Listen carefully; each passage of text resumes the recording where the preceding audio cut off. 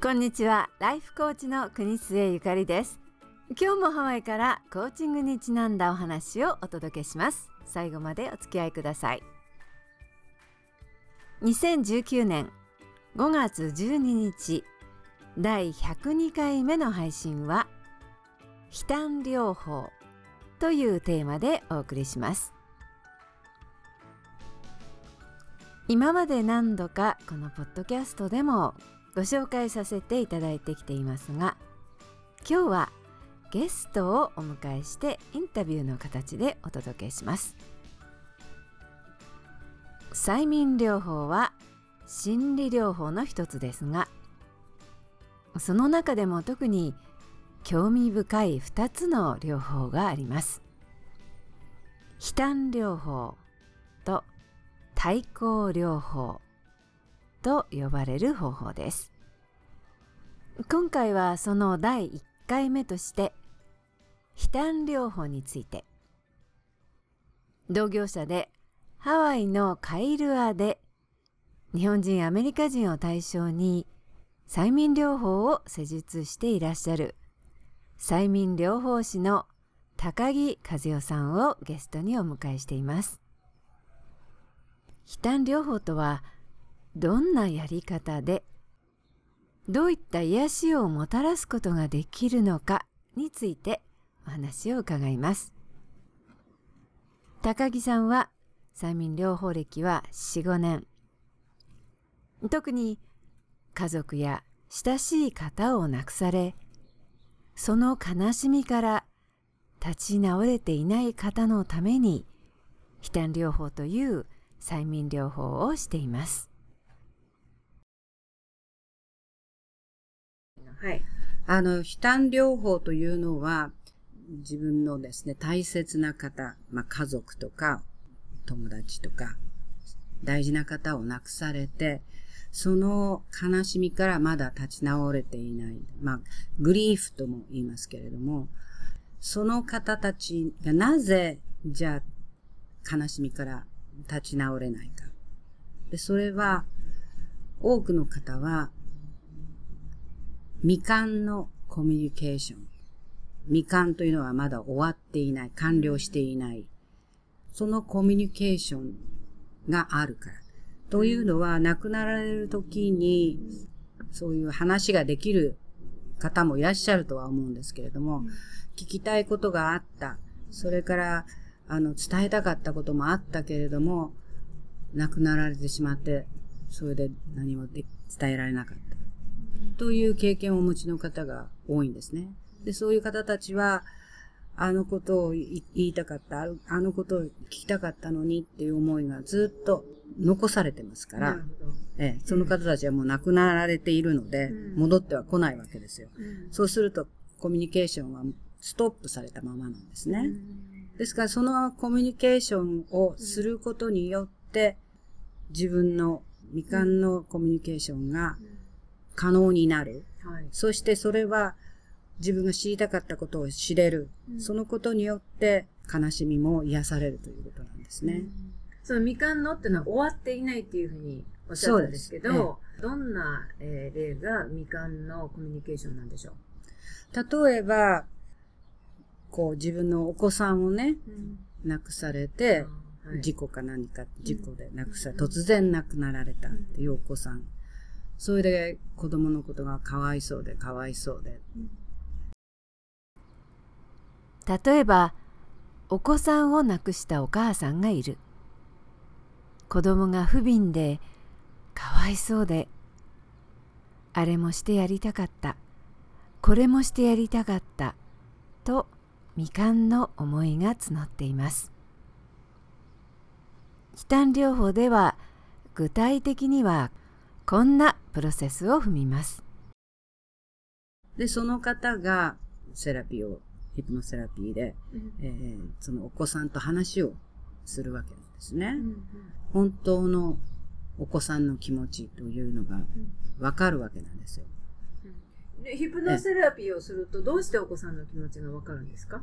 これはですね、その亡くなられた方の霊が現れるとかっていうものではないんです。ないんですね。じゃあサイキックとか心霊とかそういうことではない。そういうことではないんです。自分の潜在意識の中にある自分の気持ち、それから経験、記憶、そういったものが出てくるわけなんです。そして、そのセッションをしたときにその方が現れますよというふうに私が言えば、催眠にかかってらっしゃるので、その方が現れたというふうに感じられるわけなんですよ。なるほど。じゃあ例えばお母様が、お母さんがいて子供が亡くなった、で催眠にかかった状態になると、子供がまるでそこに出てきたような気持ちがすると。そうです。そういうことですか？そうなんです。そしてその方には自分のそばにその亡くなった方、子供さんがいるというふうに感じられるわけです。いるかのように感じると。で、その方を抱きしめたりとかもできますし、抱きしめた時に本当にそこに誰かその方がいてっていうその感触ですか？そう、人を抱いている感触というのは感じられるわけなんです。それはその潜在意識の中にすでにそのお子さんを抱いたという記憶が残っているからなんですか？そうでしょうね。それから会話もできるわけなんです。会話どうやってするんですか？避難療法では催眠にかかった方が亡くなった方との会話を通じた癒しをもたらすという考え方をします。では具体的にどうしたら亡くなった方との会話ができるのでしょうか？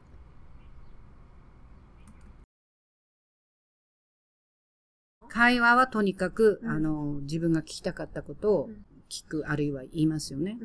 それで今度は自分がですね、人格交代という方法で、自分がその相手になるわけなんです。ちょっと例を例えばこのお母さんの例だとしますね。で子供が亡くなってしまったと。人格交代っていうのはどういうふうにするんですか？ですからお母さんには目の前にお子さんがいますよね。いるように見えているわけです。じゃあお母さんにいますよっていうふうに言うんですか？お母さん見えますかって、見えますって言いますよね。どんな風にどんな姿ですか？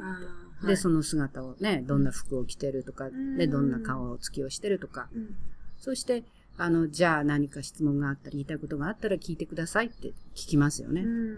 そうしたら今度は私が3つ数えると、あなたはその何々ちゃんの中入ってきますよって交代するわけですよ。そうするとお母さんである人が催眠に入ることによって、その亡くなった子供のことを思い出すだけではなく、その子供の感情面の中にまるで自分が子供になったようにして入ることができる。そうですね。で、それでその質問の答えをお母さんに言うことができるわけなんです。で、今度はその答えを知ったお母さんに今度、じゃあ、何々ちゃんお母さんに戻りますよ。また3つ数えて。そうすると今度お母さんになるわけなんですよ。じゃあ本当って言ったらあれですけれど、潜在意識の方から見れば、一人芝居をやってるようなものですね。そうですね。一人芝居というふうに言えると思います。ただ本人には本当に子供と話をしているというふうに。ですから子供の言ったことというのは、自分の中にあることなんですよね。っていうのは自分が聞きたかったことなんでしょうか？多分そうかもしれませんね。自分がそういうふうに言ってくれるかなって思ってたようなことを、子供が口にするんだと思うんですけれども。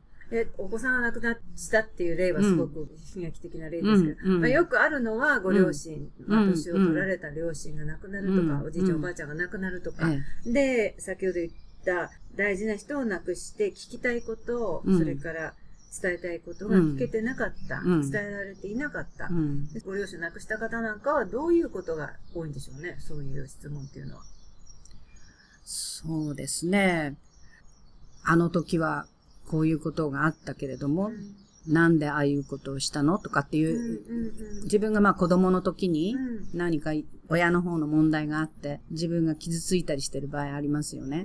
で、そういうのを質問して、その真相を聞くっていうか、そうすると、ああ、自分が誤解してたんだっていうことがわかるわけなんです。なるほどね。じゃあ、あの時はなんかこう、意地悪っぽくええ親に言われたけど、ええ実はその親の人格になって考えてみると、いや、あの時は厳しくしないといけそうなかったと。ですね。そうですね。あなたのためを思って言ったことであると。そうです。そういうふうに答えが返ってきたそうですねことによって、ええまあ、気持ちも収まってくると。そうですね。うんえ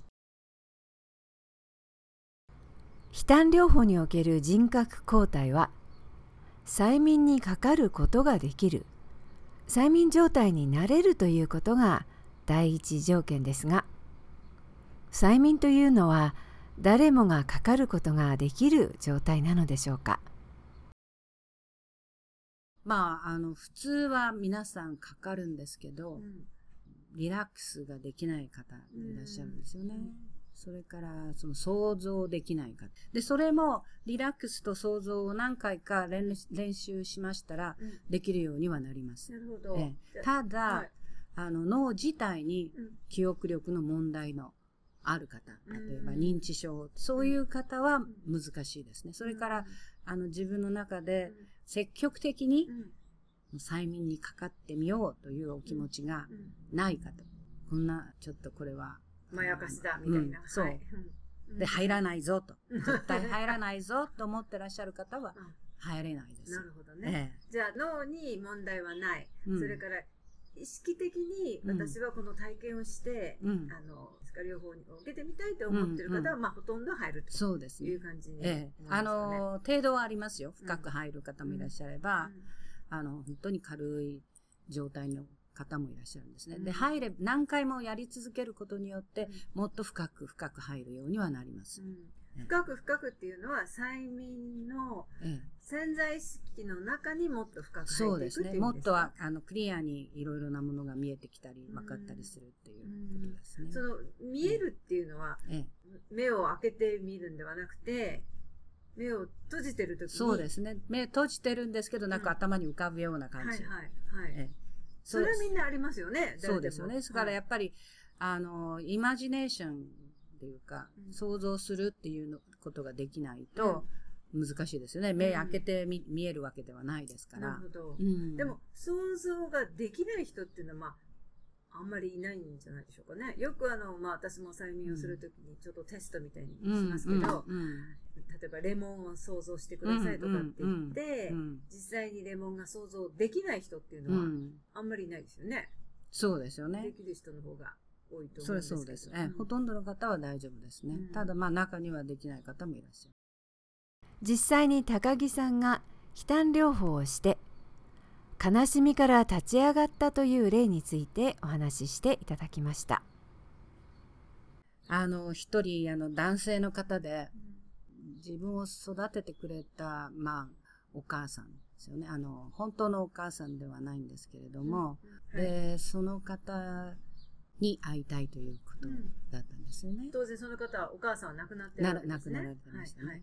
で、その彼はもう本当に今、何もうまくいっていないっていう状態の方だったんですね。仕事もうまくいってないし、ガールフレンドとも別れてしまって、で、自分は一体どうしたらいいのか、何がしたいのかっていうのがわからない状態でいらしたんですけれども、そのお母さんのことがやっぱりものすごく大きな存在だった方で、で、その方に会われて、催眠の中で、それでそのお母さんの愛というか、お母さんのおっしゃってた、まあ、彼の場合はクリスチャンだったんですけれども、そのクリスチャンの生き方をお母さんが進めていらしたんですけど、自分はそれに反抗して、生きてきたんですけれども、もう一度そのお母さんにそれを言われたもので、その生き方をやるのが一番だというふうに気づかれて、それは催眠を通じて、非単療法を通じて、そのお母さんが出てきて、想像の中に、で、キリストのやり方そうですね。で生きていきなさいみたいな感じで。そうですね。で、それはその方は催眠をしてもらうことで納得しちゃったんですか？はい。それからはもう本当に、教会を中心の、生活を始められて、それが自分にとって幸せって、いうふうに、本当に思われて、今もお元気でいらっしゃると思うんですけれど。なるほど。ええ、じゃあこの例なんかは、うん、その方はやっぱり自分の潜在意識の中に、うん、お母さんが、うん言っていたことが深く入っていて、うん、自分の中にあった、知恵っていうんですかね。そうですね。生き方への指針みたいなのが、に自分で達することができた。そう言えるかもしれないですね。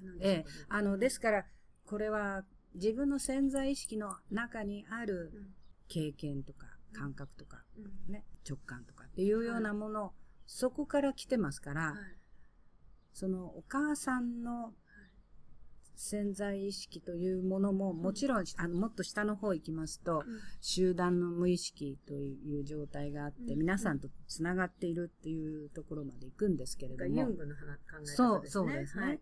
ですから、そのお母様の意識というものも影響してるかもしれないですが、でもまずは自分のところで自分が思っていたこと、気がつかなかったけれど、潜在意識、顕在では気がついてなかったけれども、潜在意識でその子供の頃にお母さんから言われてきたことっていうものが、思い出されたっていうことで、多分お母さんが目の前に現れてきた時に、お母さんが同じように子供の時に自分がね、伝えてくれたように話してくれた。それが出てきたんだと思うんですよね。で、その方はクリスチャンになられたっていうことだったんですけれど、そのキリスト教の人が、宗教のある方が、そういった、なんていうんですか、想像の世界でも亡くなった人に会うとかって、そういうのに対する抵抗みたいなのはなかったんですか？ありました。ありました。その方はとても抵抗があって、でも、悲嘆療法をしたいということだったんです。前世はできない、したくない。もう少し後でこの前世の話は伺いたいと思うんですが、で、悲嘆でお母さんにとっても会いたがってらしたんですよ。ですから、本当に会える。催眠でも何でもいいから。そうなんです。お母さんに会いたい。で、私は、ちゃんとね、それは、幽霊とかいうものではないですよ、と。ね。それは自分の中にいるお母さん。ね。お母さんは亡くなっても、自分の中にいつもいるっていう感覚は皆さんね、持ってますよね。そのお母さんに登場してもらうっていうことなので、心配なことはないです。それは全部自分の意識の、潜在意識の中から出てきたものですよ、と。この悲嘆療法は、例えば自分一人ではできないものでしょうか。亡き人を思い、仏壇に手を合わせ、写真を見て、故人を偲ぶということは多くの人がしていることですが、高木さんはそれについてこう説明してくださいました。自己催眠という方法もあって、ご自分で催眠に入って、そしてご自分で会いたい方に会うということは可能だと思いますけど、違うのは、これは心理療法であって、セラピストが一緒にいてくれる。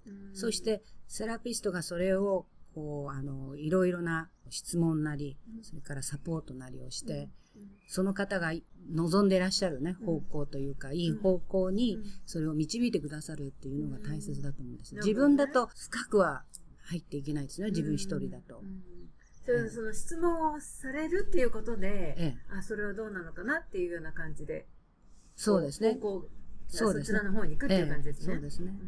なるほど。自分ではただその存在を感じて、それで話をすることはできると思いますけれども、やはりどういう風になりたいのかっていうようなものをセラピストの人は知ってますから、それに合わせて話を進めていく。そしてクライアントが何を学んだか、何に気づいたかっていうことを口に出して、話していただくので、そうすると、はっきりと自分自身、クライアント自身、よくわかるんですね。自分はじゃあこうしたいんだと、こうなんだっていう意識が生まれるわけなんです。その催眠っていうのは、記憶だっていうふうに言われるんですけど、記憶を新しく再構築していく。違うもの。あるいは消していく。そういうことが可能なんですね。記憶という。そうなんです。ですから、例えば、禁煙をする。タバコはもうまずくて、ね、もう吸えないっていう風な暗示が入ったら、それが新しく、今まではタバコが美味しいっていう風に思っていたものが、そう、それがもうタバコを口にしたらもう、うってなるような、そういう暗示をね、入れれば、それと変わってしまうわけなんです。つまり、自分の中の記憶が入れ替わるという感じですかね。入れ替わるんです。で、それによって行動も変わると。そうです。はい。で、まあ、悲嘆の場合は、いろいろ聞きたかったこと、その質問、それは自分の中から答えが出てきてるんですけれども、それでその亡くなった方への思いとか、それから勘違いしていたこととかが、まあ、クリアになる。それが新しく自分の潜在意識の中の記憶として残るわけなんです。書き換えられて。それで、もうですからもうルーツの、もう本当の根元から変わってしまう。そういう力があるわけですね。すごいパワフルですね。ハワイから発信しているウェブテレビで、こんにちはハワイという日本語放送があり、その番組でも私は高木さんを最近インタビューをさせていただきました。催眠療法とはというテーマでのインタビューですので、ぜひこのポッドキャストと合わせてご覧ください。約30分弱の番組です。いかがでしたでしょうか。人生がみるみる楽になるコーチトーク、ゆかりのポッドキャストをいつも聞いていただきありがとうございます。ご意見やご希望、ご質問、コーチング、カウンセリング、催眠療法のお申し込みがありましたら、電子メール dr.yukari@gmail.com の方にお寄せください。またお友達ともこのポッドキャストをシェアしてくだされば嬉しいです。それでは次回またお耳にかかります。今日も素敵に、しなやかに、爽やかにお過ごしください。お相手はハワイのライフコーチ国末ゆかりでした。